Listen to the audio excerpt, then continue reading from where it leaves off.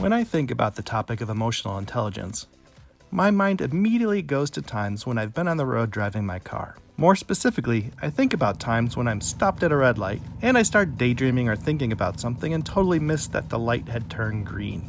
Sometimes I'll have somebody behind me with a presumably high emotional intelligence that might give me a little tap of the horn to alert me to what I've missed. A sort of pleasant, "Hey buddy, light has turned green. Would you please move forward?" sort of honk. And then there are times I have a presumably less emotionally intelligent motorist behind me who alerts me by wailing on their horn and screaming lots of words that are probably too inappropriate to mention in this podcast. I think about how I mentally respond to each. With the pleasant horn tap, I immediately go to feeling apologetic and sorry for delaying their day. But for the angry screamer, I tend to respond more defensively and judgmentally. This sort of situation just shows how much power our emotions can have on not only how we communicate to others, but also how others respond to how we communicate. Emotional intelligence surely is important when driving, and it's especially important when it comes to being an effective leader. Let's join in on David McPeak now as he explains why it's such a fundamental key to leadership success.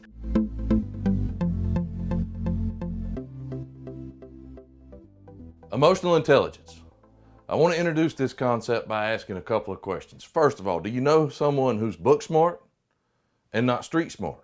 Or do you know someone who's street smart and not book smart? Key to this is, do you know somebody that's both? Somebody that's both book smart and street smart. The other thing is, you think about leadership.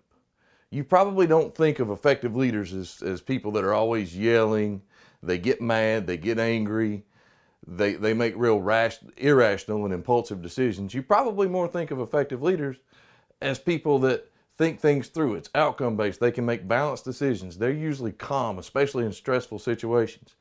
Indicators of emotional intelligence. For yourself, I want you to think about a couple of things.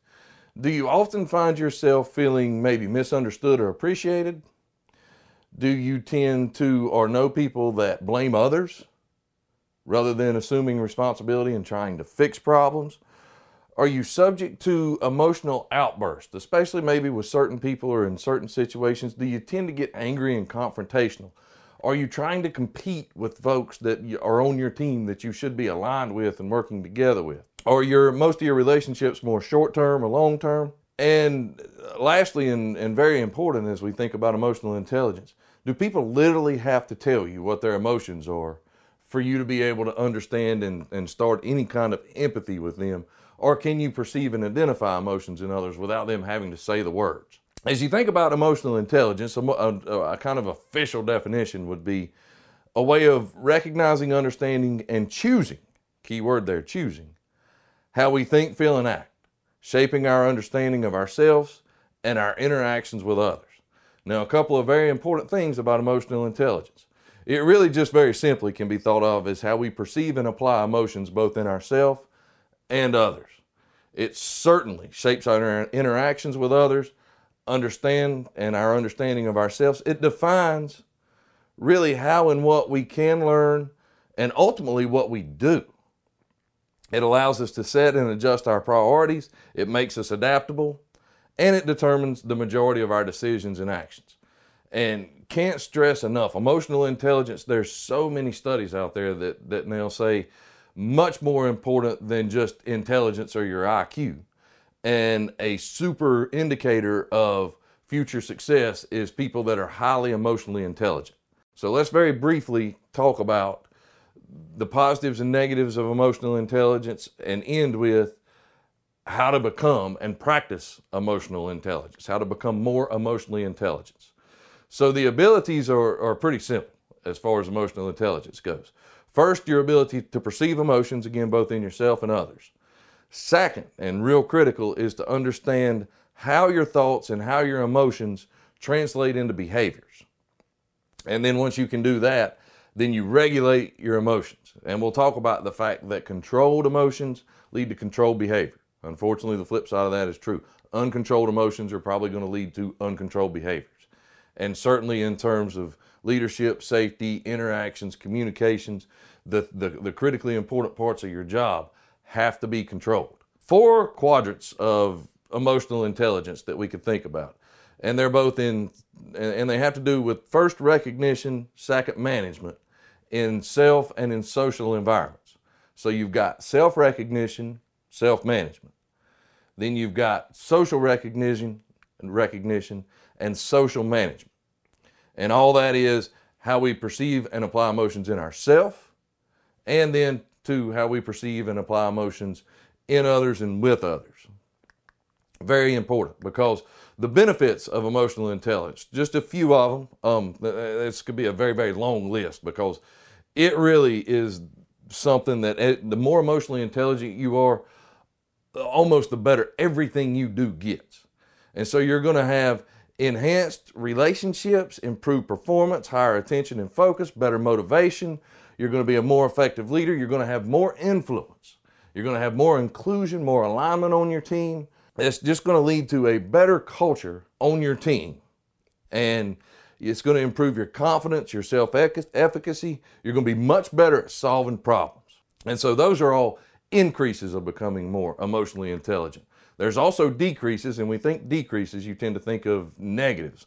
But decreases from becoming more emotionally intelligent, less stress.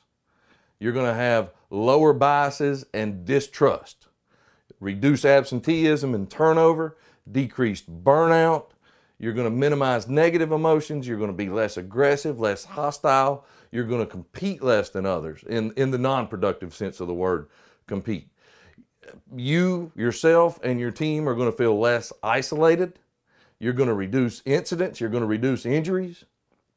That's going to lead to lower workers' compensation, fewer disengaged workers, less turnover, reduced bullying, hazing.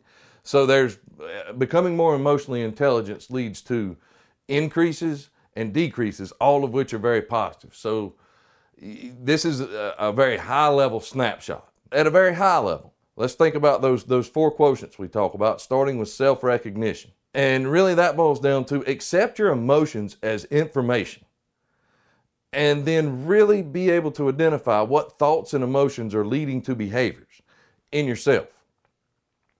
Social recognition, your focus on others. Become genuinely interested to others, and this is so important, and adapt to their needs. Self-management, self-control, personal discipline. Learn to act assertively rather than passively or aggressively. And that's going to start with that self-recognition and thinking about those emotions as information, and then start associating emotions with behavior. Understand how that cycling process works. Then you've got social management. Now we're talking about things like teamwork, like mentoring, like coaching. Give others the right to their emotions. You need to give them the right to have those emotions. And then you can help them start to understand, just like you're doing in yourself, how those emotions are translating into behavior. So, to sum up what we've talked about at a very high level with emotional intelligence, successful people are emotionally intelligent. It's just you could boil all the benefits down and those increases, decreases we talked about to one statement, that the more emotionally intelligent you become, the more successful you're going to become. That's true for you and your team. Both the performance of both should increase as you become more emotionally intelligent. So it really does boil down to identifying thoughts and emotions in yourself and in others, and then understanding how those thoughts and emotions are translating into behavior, and then controlling your emotions so you achieve your desired behavior. That's emotional intelligence in a nutshell. Really understand, controlled emotions lead to controlled behaviors. So emotionally intelligent, we identify our emotions, we understand how they translate into behaviors, and then we therefore control our emotions to achieve our desired behaviors. You do that, you'll become a more successful person. Your performance, your team's performance is going to improve.